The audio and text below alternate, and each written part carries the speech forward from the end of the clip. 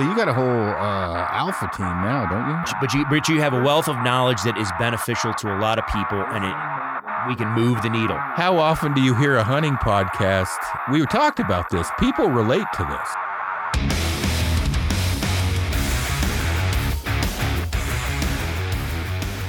What's going on, everybody? We're doing something a little bit different today. I yesterday was doing a Q&A and kind of in the middle of that, thought it'd be a good idea to get some listeners on, the podcast. Obviously, people that nobody, usually you do a podcast with people that are known in the industry maybe, but I know a lot of people that have a lot of cool stories. So anyway, I kind of opened it up to the public, and Richey was the first person I had kind of picked out of the messages I got. Ty's from Oklahoma, and he's on right now. So I appreciate you hopping on the podcast. Is this your first one, I'm assuming? Yeah, Aaron, I appreciate you having me, man. This is my first podcast. I've listened to your podcast ever since I got into the Western hunting scene, and I listened to Dan Elk Shape, man, his is a good one I listen to also. But basically I try to listen to as much as I can just to get different perspectives from how different people hunt and how different people live their lives. So but yeah, man, this is my first one. Well, cool. No, I'm glad you hopped on. What tell everybody kind of obviously about yourself, and then what you wanted to go over on the podcast, talk about hunting stories, experiences, or whatever. But let everybody know kind of what you're about. Well, before I get started, that way I don't forget this, but little do you know, like, you've been a big influence on my my hunting career, so far. So I was wearing a different brand pack when I first started. And then I started listening to your podcast and your platform, man. And so I worked for my in-laws. So they own a business since 1991. They sell bearings, filters, hydraulics. And, they're a small business. And I kind of saw how you ran your company, and it kind of reminded me of how my in-laws run their company. So, I made the switch to Kafaru. Living in Oklahoma, never had a chance to test the product or nothing. And, man, once I got it in, I fell in love with the product. Just wasn't a kind of what, you were about, but just the product in general too was great quality and everything. So ever since then, man, I've been just kind of taking your advice whenever you put something out there, and been running with it. So then this year, I started running the Born Primitive stuff. By far the best pants I've worn. Man, they did great. Your guys' warranty service, man, I barely snagged my pants, and it had a little bit of a rip, and I messaged them and I said, hey, is there any way I can get a little patch kit for this? And they said, well, what's your order number? I sent them my order number. 3 days later, I had a brand new pair of pants. They didn't even, and I just wanted to start with that real quick and tell you thank you for everything that you've done, and kind of your influence on the industry as well. Oh, well, I appreciate that. Yeah. And I try. I definitely, once you're in the industry, it's, there's goods and bads, but yeah, I always have to look at the goods far outweigh the bad. So I appreciate getting comments like that. So thank you. Yeah, no problem, man. But, a little bit about my story. I'm from Northwest Oklahoma, a small town called Woodward. Grew up deer hunting, whitetail hunting with my dad. We out here, man, everyone has a deer feeder up, and everyone has corn. So, that's the way you get deer in. Well, growing up, man, I mainly just rifle hunted, never picked up a bow or anything like that. Then I finally picked a bow up about 4 or 5 years ago. And, man, it's been a learning experience ever since. So that's what I kind of wanted to talk on today, is kind of the highs and lows I've had with archery hunting, and kind of how I was able to have a pretty good, successful year this year. No, that sounds good to me. And definitely in Oklahoma, there is a lot of corn, but I love hunting in Oklahoma. I'm kind of in I'm in a northwest side over by, border of Texas where I'm hunting, but I have fun over there, and people kind of shit on the whole corn thing, but it is like when in Rome. If it's legal, I don't get too wrapped up in that. I don't mind shooting deer over corn, and you don't necessarily always shoot the big ones over corn. They get pretty smart. But there's generally corn involved in any hunting I'm doing in Oklahoma, whether I'm sitting on top of it or I'm sitting within 150 yards of it. I'm sitting somewhere by it. That's exactly right. So, everyone thinks, oh man, that he shot a 170 off corn. That's not necessarily the case. I mean, I'm hunting on 700 acres right now, private land, but I got, 3 feeders on it, but I'm not necessarily always just setting on those feeders. Them big boys are smart, man. Even during the rep, man, them big boys are smart, man. They won't come in crazy close to a feeder, all the time. So, but yeah, you're exactly right. It's just part of it out here, man. You got to have corn to get the deer. Yeah. Heck yeah. Well, shit. Well, go ahead. Kind of, knock it off with or, hit it off, whatever you were talking about on the, coming from a rifle to a bow and then, having a successful season. Yeah. Let's hear some of the ups and downs, how everything went, what you learned. Okay. Yeah. And you can stop me whenever, cause I'll just keep rambling. But man, like I said, I picked up a bow about 4 or 5 years ago, found me a Matthews Halon 32, online. And man, at the time, man, I remember telling my brother-in-law, I was like, dude, I can't get this thing to shoot straight, man. It's like I'm shooting either to the left or to the right every single time. And this was a humbling experience for me. He's like, well, are you looking through your peep sight? And at the time, dude, I wasn't even looking through my peep sight. So that's how raw I was when I picked up a bow the first time. And then, man, I just finally kind of started diving into everything. You promoted Black Eagle arrows, man. So I went to the Black Eagle arrows. They were good. But anyhow, so I started, using that Halon 32, had a 7-pin sight on there and got my first whitetail. So cool, man, feeling good. My brother-in-law, he invites me to go elk hunting for the first time. And I said, I'm going to come, but man, I'm not going to buy a tag. So went to Colorado, OTC. And the very first morning, like I said, never elk hunted in my life. We have an hour 4-wheeler trail ride to where we wanted to go. And within the first 30 minutes, man, I heard my first bugle. And we got within a bull. He was a herd bull with about 6 or 7 cows, man. And I was instantly hooked from there on that first morning. And for the rest of the week, dude, we didn't see another elk. But, I was kind of just, that bull just bugling, 30 yards from you, just kind of was a little different than hunting whitetail out here in Oklahoma. So, fast forward, 2 or 3 years of being unsuccessful. Last year, we were in a fairly new spot we've been going to for the past 2 years. And so we used to my brother-in-law shot QAD Exodus, and he killed, 2 or 3 bulls with that. And I was with him on those hunts.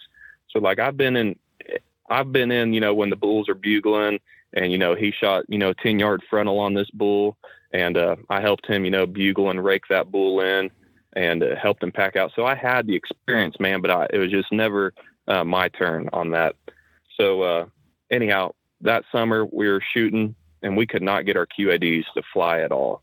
And nothing against QAD, is probably more user error than anything. So we switched to a sever, and the severs, man, were flying perfectly out to 80 yards. And I know a mechanical, flies a little better than a fixed blade can. But anyhow, so we changed to a mechanical probably 2 weeks before the season, if not a week. And we go up to Colorado, and I think his first or second day, we're kind of, I'm cow calling and he's kind of bugling at me, like pushing me as a cow. And man, we kind of get split up, and I don't know where he's at. He don't know where I'm at, but we had this bull bugling, and I kind of worked my way up to where I heard that bull, and I finally saw him. He was a nice 6x6, and my brother-in-law was bugling away from me, still couldn't see him. And that bull was at 27 yards raking a tree, man. And I pulled back, very first time pulling back on a bull. And I hit him right in the shoulder, and that bull just runs straight up. And my brother-in-law, he shoots him frontal, and that bull runs down the hill, and we watch him fall over and roll down. Well, a little 4x4 bull came up right after that and just kind of started, barking at us. And that big bull got up, man, and walked off. And we tracked that bull for a day and a half. I found big piles of blood, and we could I think we tracked him for a couple miles through deadfall and everything and could never find that bull. So, we went from the high of highs thing. We both arrowed this big, 6x6 and to not finding that bull, but, that was the kind of the first, my first taste of letting an arrow fly on a bull. And man, I was pretty down and, he was down, but, we had a full week still ahead of us. So we weren't going to let that, stop us. And we kind of went, I think we gave it a break after a day and a half of tracking. And then we started fresh that next morning and been calling all day. I know I've heard you talk a little bit. You don't like to bugle too much. And I think there's a time and a place to bugle. I think the guys who just walk through the woods and let it rip every chance they get, not checking wind, I think that kind of really screws up a bull. But I also think the bugling can be really effective in the area where we're at as well, because there's a lot of down timber. And if you just you can glass, a little bit of it, but man, there's a lot that you can't glass. So we use the bugling and cow calls to our benefit, but we just don't overdo it, but anyhow, so that next morning, man, we went out and, we sat up, found a lot of elk sign. So we just thought we, would just kind of soft bugle, do some bedded bugles, man, and see if we could get any bulls coming in. And I ranged a tree. And I ranged that tree at 35 yards. And I this is another lesson learned, man. We had these two bulls come in, and this bull that looked like, he was right in front of that tree. I went ahead and pulled back, and he stopped right before I could have a shot on his vitals. And it felt like an eternity, man, but I was probably held back for a minute and a half, maybe 2 minutes. Right when I was about to let down, he walked out. And I put that 30-yard pin on him, and I shot high on him. And I knew immediately I shot high. I saw the arrow sticking out, hardly any penetration at all. And he took off. And my brother-in-law and I, man, we searched for him for that whole afternoon. That was early of a morning. Searched for him that whole afternoon. Hardly saw any blood at all, just a few little pin drops. And, couldn't find him. Well, the next day we were going to go look for him, but it rained that full day. And then the following day, it rained for a full day again. So 2 days of rain. And so, man, I did not recover that bull either. So at this point, there's about 4 or 5 other guys in camp, come back. They haven't shot nothing, and I have to come back and tell them, hey, shot another one, couldn't find him. At this point, it's all good and fun, man. We don't get upset. We all kind of bust each other's balls, a little bit and, joke and have fun. We're not soft by any means, but, kind of starts, putting the pressure on you whenever you have a chance, and you're sitting here thinking, man, I don't want to go back to camp again and be that guy who wounds another bull, so that was always kind of in the back of my mind. But, so, we go again the next morning, still rainy, third day of kind of being rainy and heavy fog. And we think we were camped about pretty low, about 10,000, man. And we hiked all the way up to 12,000 that morning. And so we gained 2,000 in elevation. And like I said, the fog was pretty thick, but, being from Oklahoma, man, you only have a week to 10 days to hunt, with work. So we couldn't just sit in the tent and let the rain keep us from hunting. So we went out and got into bulls. Bulls were really bugling, getting after it. The fog was thick. And my brother-in-law called in another bull for me. And he was about, I would say we played cat and mouse with him probably for 30 minutes to 45 minutes. And you could only see about 40 yards in front of you. And we were in a boulder field up high, and this bull, he knew something wasn't right, but he couldn't see very good. So, and the thermals were in our favor going up. And so he just didn't know exactly. So I couldn't get him to commit kind of past that fog line. And I drew back on him literally probably 5 or 6 times, and he would commit, then he'd back off, commit and back off. Well, man, finally I finally thought I could see him through my peep sight, man. And felt like I had a good anchor on him, and I let it fly, man, and gut shotted that one. And, never could find him, never had any blood, just complete gut shot. And, that bull ran, and he ran into the abyss, man. Basically, we looked all for him, no luck.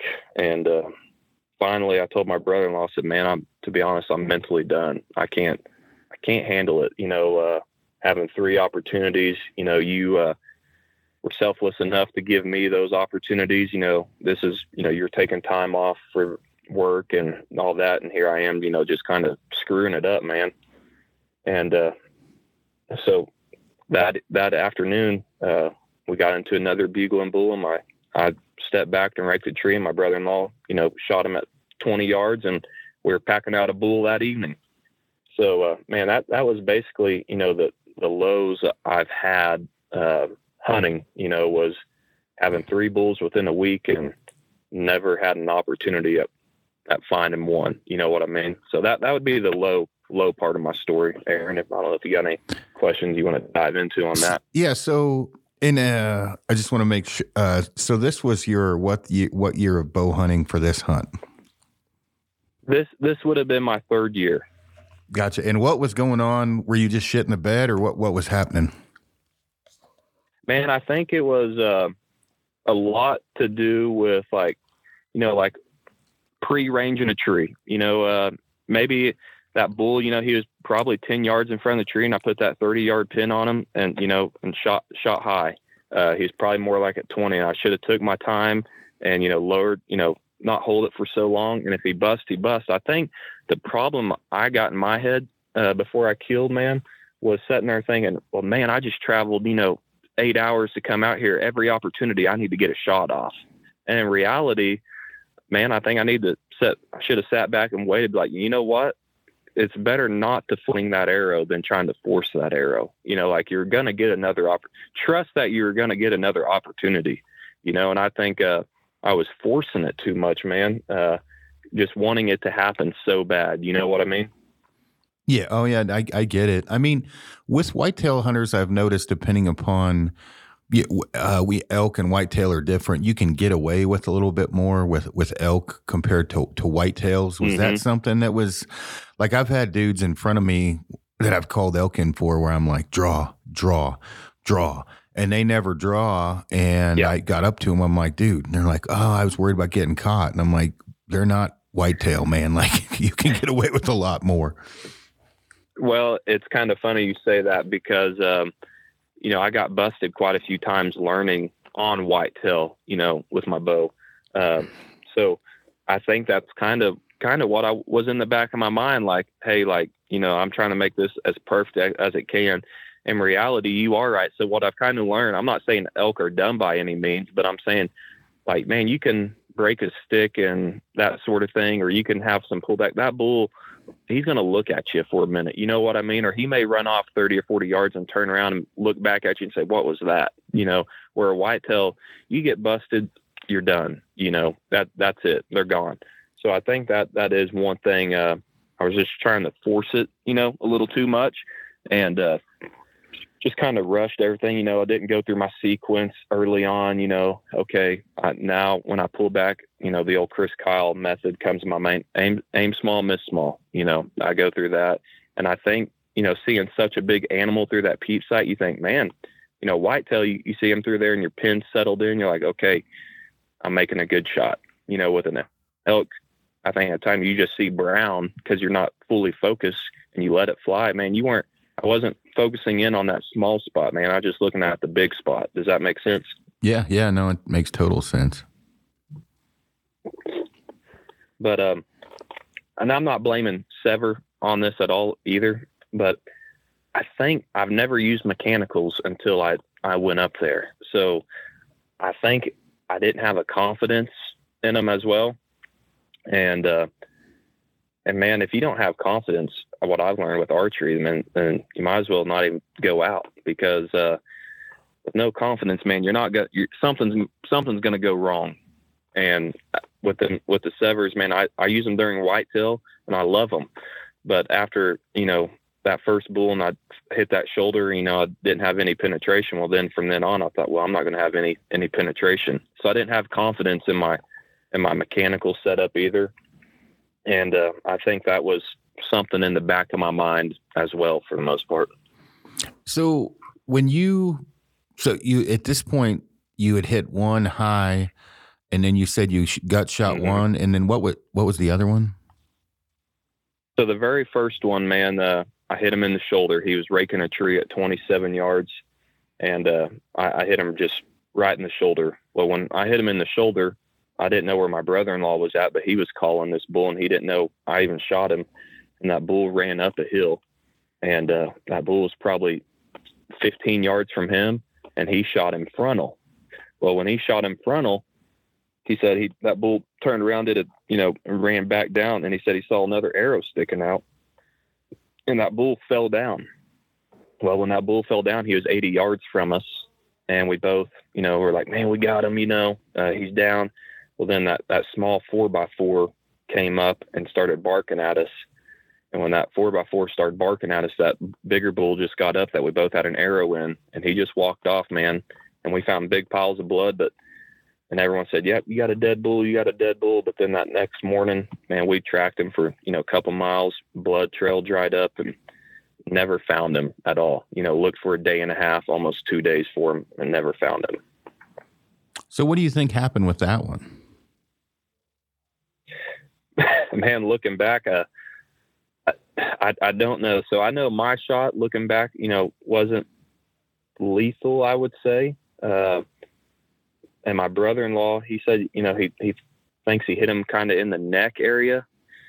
And you don't realize, man, you think a neck shot is going to kill, pretty easily. But after, cutting an elk up, man, they got a lot of muscle in that neck. You know what I mean?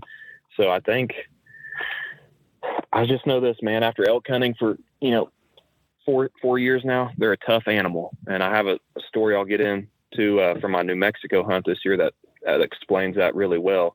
But man, I don't know what happened on that, but and where we hunt, man, it's every year the beetle kill gets worse and worse. So these bulls, man, they'll hop over this, hop over that, and you lose a blood trail really, really easy if they're not bleeding very good. And when he dried up, man, we lost a blood trail multiple times, and then we'd just start grid searching, and we'd pick that blood trail, a little pin drop, pick it back up. And then, like I said, we did that for a day and a half, almost 2 days, and had no luck recovering him. Gotcha. So, all right. So what happened? Where are you at now? So what happened after you were crying on your pillow? So after, a few long weeks after that, man, I honestly thought about just like, what, I'm done, kind of in my head mentally, kind of acting like a little girl about it. And then started listening to you and Dan, and you kind of have that no cry attitude, man. So I finally just like, let's figure this out, man. So I played basketball back in the day in high school and 1 year of college, and I'm a really competitive person. It doesn't matter if it's a board game or whatever. And I just couldn't stand the thought of losing that bad the way I did. And so, I mean, I was happy for my brother-in-law. He got his bull. We all are just as happy if anyone else gets a bull. But, man, it still had that black cloud just over my head. So went back to the drawing board, man, and I start doing, which we were doing this a little bit beforehand, but did the 4:30 in the morning workouts. So I'm a salesman, for my family company. So, man, I worked from 7 to 5:30, got 2 kids at the house and a wife. So, 4:30 is about the only time I can work out. So that's the time I did, man. So, 4:30 workouts, started doing the sauna, man, just testing my mental, doing some cold showers, just trying to get mentally tough as I can. Watching as many YouTube videos, which there's a lot of cringy ones out there, but there are a lot of good ones as well. And just listen to as many podcasts as I could. So you had 2 podcasts with Iron Will Bill. And when we were on the trailhead, this this old man was on a fooler. He was shooting a recurve. And, we kind of told him the story of me and my brother-in-law did it, how we shot that bull. And he said, well, what broadheads are y'all using? And we told him, he said, well, one of these days you boys are going to learn that iron will's the way to go. And, we both kind of looked at each other and laughed. Well, that guy actually said he knew you. I guess his son, he's a Marine or something, but he hunted with you down in with Scotty in Texas on some oddad stuff. I can't remember this guy's name anymore. But anyhow, we talked about you a little bit. So after, was looking at that, and I was kind of cheap at the time. I didn't want to spend, that much money on an iron will broadhead. But after that old man, that conversation just stuck in my mind after your first podcast with Bill. And I said, you know what? I'm going to spend the money. I'm going to buy the arrows that Bill produced, and I'm going to do the S125, 125 grain broadhead. And then I traded off my bow. That Halon 32, had no confidence in it anymore. So I got rid of that bow, got me a different Matthews bow, a VXR. And man, I just kind of like started with a clean slate this year. So man, I just got the iron wheel set up going, got their arrows, and man, just started practicing every single day. Got me a new sight on my bow. I went with the 5-pin black gold slider. Started learning more about how to do more of the bow setup myself rather than relying on a bow shop, and just trying to learn more than I knew the previous year. That way I had full confidence going into this season. So fast forward to September, got everything dialed in, feeling 100% confident, and my brother-in-law, his mom got sick. So he couldn't go with me this year. So another guy who's been hunting this area for 30 years, he wanted to go for one last go round. So him and another buddy of mine, we went up there. And my buddy and his boy, they hunted a little bit separate from me and Keith. He's the older guy who's been hunting there for 30 years. And he kind of taught me a new way to hunt these elk up there, not just bugling all the time, but more spot and stalk and sneaking in. And man, I don't know about you with your hunt with your elk hunt this year, but man, it was really windy and really hot that first week and where we were hunting. And the bulls weren't bugling. And so, we got in the elk every day, but the very last day, Keith was worn out. We were camped up at 12,000 feet. And he said he was headed back down the camp. And my first thought was, you know what? This hunt's done. Let's just go. I'll just go back with Keith. We'll get, the camp packed up and we'll head in. But there was that voice in the back of my mind that said, man, you still have one day left. You waited all year. You worked this hard all year to get to this point. Why not dive off that cliff over there where there's a bull hanging out at and just see if he'll answer? So that's what I did, man. Keith went his way. I went my way, and I sat there on this ledge and I heard a faint bugle off in the distance. And man, where I had to go, the deadfall was horrible. And I think I was at 11.8, and it was a straight drop off, at least 500, 600 feet drop off. Rock slide. So I sat on that ledge, letting the thermal switch where I heard that bugle. That way I didn't blow that bull out. And anyhow, went down after the thermal switched, and I was playing cat and mouse with this bull. If I bugled, he'd bugle right back at me. But if I bugled in the same spot, he wouldn't bugle at all. He wouldn't respond to me. So the only time that bull would respond to me is if I moved. And if I stayed in the same spot and either cow called or bugled, he would not respond. So I was on one ledge and that bull was on the other, and we had a creek going right between us. So try to picture this in your mind.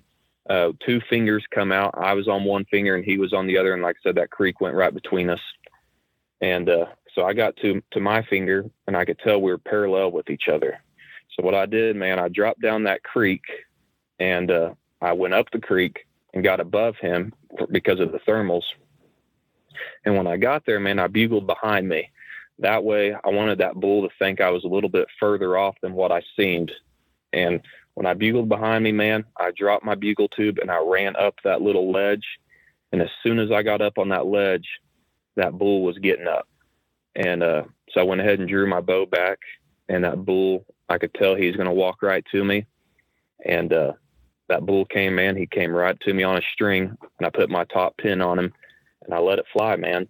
And when I let it fly, my arrow was sticking out, and it looked like I hit him high, but he was quartered to me really, really hard. And first thing I thought in my head was, man, not again, not again. And that bull took off, and I thought I hit this bull high again. You know, the penetration didn't look the best. And I thought I wounded another one, man, to be honest with you. So, you know, the first thing I did, man, was, you know, text my brother-in-law and my wife on my inReach, you know, said, hey, wish me luck. I think I just got a bull, but, you know, we'll see. I mean, I hit him high. And Aaron, I know you're not the most spiritual man out there, which, you know, that's okay. But every morning, man, I would say a prayer to myself that, hey, you know, I just pray that I shoot straight and I make a lethal shot. That's all I ask if I get the opportunity. Well, to back up a little bit, you know, 3 days before this, man, I did not say that prayer, and I had an opportunity at a smaller 4x4 bull, and I shot at this bull, man, and my arrow hit a twig, and it just went right over his back, and that bull took off. So fast forward back to where we are now, you know, I said that prayer this morning, man, and I started to go look for that bull after I tried to wait, you know, the good 30 minutes to an hour, but I was pretty antsy. I just wanted to see if I had any blood. So I waited maybe 10 or 15 minutes, which was probably a rookie mistake. But anyhow, started tracking, and I had a little bit of blood and not much.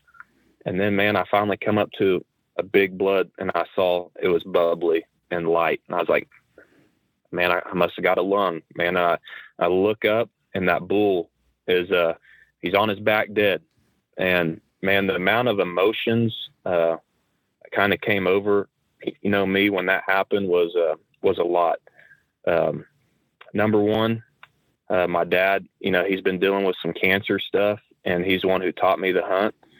And, you know, with him not being able physically to go ever on an elk hunt with me, you know, the first thing I thought, you know, was like, man, I wanted to show my dad, you know, I could do this, not only for myself, but for him as well. And then just everything that happened the year before, wounding 3 bulls, and, you know, seeing, you know, how much of a mental game that took on me. It was kind of emotional. And when I finally got to that bull and looked at my shot placement on him, I did hit him high, but that iron will, man, went right through that shoulder blade and punctured the lung. You know, so it kind of goes back to that confidence that you have in your setup. I'm not saying that I wouldn't have killed him with a sever, but having that full confidence in that iron will, it just felt like that saved me from another heartache. And, you know, I was alone when I shot this bull. So I felt like, you know, I kind of wasn't relying on my brother-in-law fully, or, you know, Keith, the older guy, fully. I kind of was able to, you know, just felt different, if that makes sense. And, you know, but man, I'll tell you this, cutting a bull up by yourself and packing that thing out, you know, majority by yourself, you know, they helped me whenever I got back to camp. But that was a different experience, man, for sure. No, I bet. Well, and I think that, you know, on the broadhead side of thing, that's the number one. Like, we just did a long kind of drawn out, you know, review of broadheads, and that was the one. I did it with John Lusk for the most part. He has a YouTube page where he does broadhead reviews, and that's the number one thing we probably said more times than we should have, is what is most important to you. Each person's going to be different, and that's, I mean, like, confidence is king. So I mean, that's awesome that you know, that worked out. So did you totally lose your shit after that? Man, I did. You know, I kind of gave the Ric Flair, you know, the woo, kind of gave that, you know, right after. And but it, like I said, it was hot. So I couldn't get a very good picture, you know, kind of, you know, old Matt Ranella might not like them pictures, man, but I wanted that, that picture, the document, that first bull and everything. And, so I didn't get the greatest picture, man, but, it was awesome. And to be honest, I'm glad I was alone when it did happen, just because I felt like I learned so much, like taking, this piece from this person or this piece from that person, and kind of being able to not rely on, my brother-in-law, Kevin. He's a more experienced hunter than I am. And, Keith, the older guy I went with, he was obviously more experienced than me. And I felt like, sometimes I would rely, on their judgment, and rightfully so. But, this time I was able to kind of just, rely on my own judgment, if that makes sense. And, I didn't say this in the story, but man, I was playing cat and mouse with that bull for an hour and a half, almost 2 hours before I killed him. So I started at 7:30, 8 in the morning, and I killed him at 10:30 in the morning. So it was a lot of process of making the right move, checking my wind, do I bugle here? Or do I not bugle here? And like, that was a very rewarding part as well. But, I had to walk a mile and a half through down timber. And that was the brutal part, when you had a, pretty good 6x6 rack going through that down timber, man. That'll test a man for sure. Yeah, the pack out's definitely one of the more memorable things, especially when they're bad. Well, they're bad at the time. Absolutely. Yeah, they're bad at the time, but they're better later when you're thinking about them. But during the moment's generally not the funnest thing in the world. Yeah, absolutely. So, I kind of, called that my Colorado redemption, for that. But then, the crazy thing is, man, I drew a really coveted tag in New Mexico. So, I only had a 5% chance to draw this tag. So I had to turn around and go home and work for 4 days. And then I was back off to New Mexico. So, I went to New Mexico. My brother-in-law was going to come with me. But like I said, his mother, got sick. So he stayed back. So I was going, what looked like I was going to be in New Mexico with my brother-in-law and a few others, man, turned out to be solo again. So, I know you talked about this in your podcast, man, like hunting with people versus hunting solo. You kind of start thinking about everything in the world. You kind of start thinking about like, man, I really messed up on this, or man, I could be a lot better than this. You kind of start reflecting on everything. And when you were saying that, in one of your podcasts, I was like, oh, okay, but when it hits you, it hits you. I mean, have you experienced that lately? Yeah, I mean it. Yeah. Especially like as I get older, certain things like work themselves out where you're, I don't know how to explain this, at peace with many different things and happy, and then there's other things, that hit you harder. And I guess I would, say that's different, obviously, because as I'm getting older, there are different things going on in my brain. I don't know if that answers your question, but. Yeah, absolutely. It absolutely does. But back to my story. So I went to New Mexico, drove down there by myself.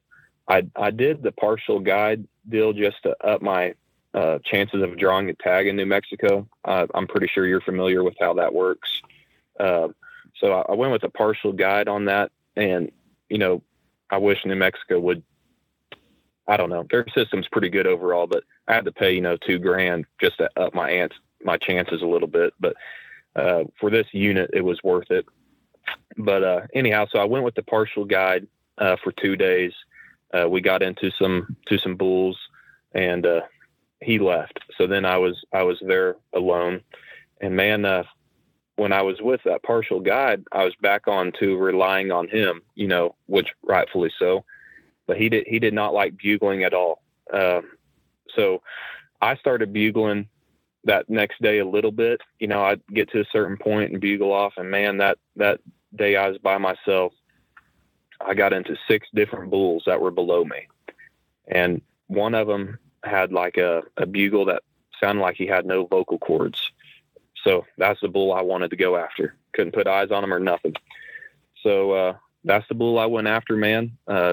Dropped down after him, and I spent, 2 or 3 hours with that bull, and finally got eyes on him. And he was a big 7x7, probably 340 plus type of bull in this unit. Never got a shot at that bull, man. But what I learned on that, I used my bugle tube to locate him and find him and would bugle back and forth. But as soon as I got close enough where I could locate him and find him, I kind of put my calls away and just tried to sneak in on him. And that was a tactic I was able to learn from a few other guys, just, kind of how to use both tactics to make it work for your scenario. So, that morning got on that 7x7, never got a shot at him. So that next evening I went to a hillside, to see if I could glass that bull back up. Well, I found a different herd bull that I saw with my guide the past 2 days, and I saw him and his herd. So I was glassing him, looking at him, see if there's any other bulls that would show up. Well, below me, 2 hunters started walking up towards him. So in the back of my mind, I'm like, okay, what's going to happen here? I was like, either that bull's going to bust out of the country, or them guys are going to maybe get a shot at him. But the way the wind is going in the thermals, more than likely by the time they get to where he's going, they're going to bust him out. So what I did, man, I dropped off that hillside and went back to the hillside where they were coming up and hoping that they had pushed that bull down to me. And sure enough, man, they did. And I got behind a tree and waited, and here come the spikes. The spikes come past me and pay no attention to me. Well, then the cows start coming, and they get behind me as well. Well, when the cows got behind me, the bull was pushing them, bugling hard. And then cows, I think they got a whiff of my scent. And, they kind of all just kind of turned back and looking like something's not right. Well, when they did that, that bull let a bugle off again. He was probably at 30 or 40 yards. I did not have an opportunity for a shot. And then he started on a little trot. And here's a mistake that I learned, man. I didn't have my cow call in my mouth, so I couldn't get that bull to stop. And it wasn't a heavy trot, but it was a trot enough where he knew something wasn't right. And so I tried to make a noise with my mouth to get him to stop, and it slowed him down a little bit. And it was back to pre-ranging, man. I was pre-ranging trees before this, and I drew back. And make a long story short, I hit this bull low in the guts, and I backed out of there. I thought, man, I'll give him the whole night, then I'll look for him that morning. And this was a nice 6x6 bull, and I backed out of there. Looked for him the next morning. Literally tracked this bull for 10 miles. Called a dog in. The dog had no luck finding him. We had a little bit of blood, nothing crazy. I found my arrow. I could tell it was another, gut shot, and lost him, man. So this, coming back from the Colorado high of the highs, now I'm back in New Mexico, the low of lows again with another gut shot. And it is back to, rushing it, where in Colorado, man, I took my time. I settled in on that bull, and I felt like I made a good shot. When I hit him, I thought I hit him high, but it still felt like a good shot. And as an archer, I know what I talk about when you make that shot. It feels good. And when I shot that bull in New Mexico, I did not have that same feeling. So I looked for him all day by myself, no luck. And I was like, man, what do I do? Do I punch my tag, or do I keep hunting? Well, in this unit I was at, man, I probably once in a lifetime unit. So, I'll probably get a little bit of hate for this, man, but I kept hunting. And I refocused, and I went back to glassing and all that. And so that next evening, man, I got into a spot, where I thought some bulls would come in and some cows, and I sat up, man, and I started bugling a little bit, and I heard a bull bugle, and this was right before dark. And so I don't know if you're familiar with this, but in New Mexico, there's an I think they call it an easy plus deal, where you can hunt elk on certain private lands if the landowner allows for that. So I got in contact with this landowner by kind of where I was on the public. And anyhow, he said, yep, you're good to go. You're good to hunt on me. Perfect. So I got this bull bugling back and forth with me right before dark. and he sees me and knows where the calls are coming from, and I wasn't in the trees or nothing. So, man, I kind of just put my bow up like I was another bull, and I started walking towards him until I got about 40 or 50 yards from him, and he wouldn't commit any more to me. And, man, I ranged him this time, took my time, pulled back, anchored, and let it fly, and made a great double lung shot, man. He ran maybe 50 or 60 yards and piled up. And there I was again, man, by myself in New Mexico, packing out a bull, and shot him around 7 or 7:30. And I got back to my camp at 2 a.m. But, that was another great feeling, being able to arrow a bull and pack him out by yourself and do everything by yourself, and just learning how everything went. But back to the elk being tough, man. My guide sent me a photo about 2 or 3 weeks ago, and he said, "Hey, you remember that bull we were chasing and the one you got a shot at? It's like, you think this is him?" They found an arrow wound through his guts, and that was scabbed over. And sure enough, it was the same bull. They killed him during rifle about 200 yards from where I shot him at with my bow. So I was a little shocked by that, man. I thought he would for sure die of, sepsis or whatever. The buzzards would got him, but man, he lived another month, and they killed him during rifle season. No kidding. Did they say how he was doing at all? No. And I would like to get with my guide, because he said it was one of his buddies who shot him. But he couldn't have been doing too well, man. 'Cause like I said, he was literally maybe 200 yards from where I shot him.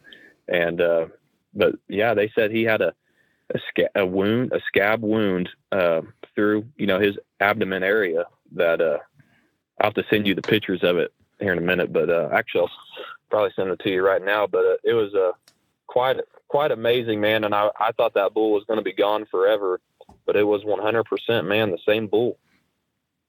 Yeah, that's crazy. They are tough. So, but yeah, man, that was my season, man. So I kind of, went from having the worst season that a hunter could kind of think of, and to having one of my best seasons in my first bull, and killed, 2 in the same season. And now I have, 2 freezer fulls of meat, that I get to share with the family and everything. So it's definitely a surreal season for me overall. But mainly, man, I wanted to, hop on here, or if anyone that's listening to you, if they're, going through the same thing, rather than calling it quits, man, that, hey, like, just dive in a little deeper, man, and put your effort into it. There's only so many words, I could say on a podcast, but, just, don't give up, especially if you're not from, the Western states, like keep grinding, and don't give up, and don't force a shot, when you think you're not going to have another opportunity, because you will have another opportunity. Trust your hunter instincts, and believe that you'll have another opportunity. So what do you think, before we hop off here, like, what would you do differently from the beginning? And I don't mean elk hunting, I mean grabbing a bow. What would be a couple of things that you might do differently that you learned? Man, I would say, number one, would be taking my time and doing my homework before I just pick up the bow and start learning on the fly. I would, dive into some more YouTube stuff. You do a lot of good bow reviews, dive into that. Dan Elk Shape does a lot of good, archery reviews as well. I would, I waited 3 years, but because I'm, was kind of stubborn and wanting to learn it on my own, but you can't learn it on your own if you don't know. So, my brother-in-law, he was really good about helping me whenever I had questions. But, there's some stuff, you get tired of asking, because, obviously it wasn't infringing on him by any means, but, you just kind of want to figure it out before you ask. It's kind of a little pride thing. But that would be the main thing, man. And, now looking at how much I feel like I know about archery, there's still so much to know. Like, now, like I want to learn how to get a bow press, do my, restring my own bow, tie my own D loops, like do all of that where I don't have to rely on an archery shop that's 2 hours away from me to go, have something worked on my bow. That's kind of where I want to go from here. And that way, when I am, because it's only a matter of time, I've been pretty lucky so far, but it's only a matter of time before I have an issue when I'm in a Western state, and what am I going to do? Get off the mountain and drive 2 hours to a local shop or 3 hours, whatever it may be, and see if maybe they can fix my boat, or can I go to the bottom of the trailhead, have everything in my truck and be able to kind of, figure it out from there. So that's the next step this year that I plan on taking and learning myself. Gotcha. Well, dude, that's awesome. As far as kind of turn, not the season around, but go from one season of, well, a lot of crying on the pillow to the next one kind of pulling through. Are you going to try to head out west every year now? Yeah. So, back to working, the job I worked for, with my in-laws, I do all the outside sales, and, there for a minute, man, I was sitting there thinking, people talk about getting in the industry. I was like, man, how could I get in the industry and, do more hunting or blah, blah, blah. But then I started thinking like, man, I got the perfect job right now. It's for the family business. I take a lot of pride in that. My family here, my wife's family's here, they are very, we got a good team around us where, man, I was gone basically the whole month of September. You know what I mean? I think I worked literally 8 days in September, maybe 7. So like my goal from here on out, is just to hunt as much as I can. I haven't got the mule deer bug yet. Maybe after a while, right now I'm still obsessed with the elk side. But right now September is kind of my month. I went from going on 1 hunt a year in September, and now this year I did 2. So kind of every year, man, I want to fit them 2 hunts in. So, man, I got a really good job. I got a really good family, and everything. So, I don't have to worry about trying to move out west or get in the industry and that sort of thing. I can just do it for the love of hunting. You know what I mean? And that sort of thing. Oh yeah. No, that's, yeah. And that's good advice. Good advice, but I mean, sticking with what you're doing, and the industry isn't always as cracked up as people, or what it's cracked up to be that people might think. And it sounds like you've got a good deal going with that. Well, the thing I started thinking is, hey, you want to go work in the industry? Well, guess what, man, you got to provide for your family first. You know what I mean? So, if I got a job and a family and a supportive system that's going to support me whenever I want to go hunting in September, man, why would I look at anything different? You know what I mean? I love what I do, and, might just be, 2 a.m. drives, to get there or whatever. But man, like this year for Colorado, I left at 7 in the evening. My daughter had an event. I got to the trailhead at 3 in the morning. That type of stuff is, kind of fun. I mean, it sucks, but it's kind of fun looking back on it. So I'm just embracing that, man, and hoping to get out every September and see what I can do. Heck yeah. Well, man, we're about to hit an hour here, so I should probably hop off. I got a couple more of these to do, but I'd really appreciate you getting on. And that's a pretty dang cool story, and awesome that you got, I guess on your 4th year, you got 2 bulls. That does not happen very often. So that's pretty cool. Well, I appreciate it, man. And, for anyone that wants to, talk to me about, their bad season, or if any other pointers, man, they can follow me on Instagram. It's Ty Richey 24. And I would suggest people to go listen to Dan did a podcast with a guy by the name of Justin Boardman, and he has a similar story to mine. And, I reached out to Justin, and me and Justin talked a little bit, and he kind of helped me get over that mental hurdle as well. So yeah, anyone out there, man, that just wants to talk about that, I know as men, I can't remember what podcast, but you talked with a guy, how we bottle everything up and don't kind of want to talk about it. But man, sometimes it's best just to get that off your chest, and where you can talk to people, you don't really know, too much, but you can at least talk to them and have a listening ear on something they can relate to. Gotcha. Yeah, I know that's again, good advice. So, well, cool, man. I'm going to hop off. Thank you again for getting on the podcast, and keep me posted how the season's going. All right, man. Aaron, I appreciate it. And thanks. Keep it up, man, for the industry. You're one of the good guys out there. So really appreciate it, man. I appreciate that, man. Have a good day. All right, man. You too. Bye. Bye.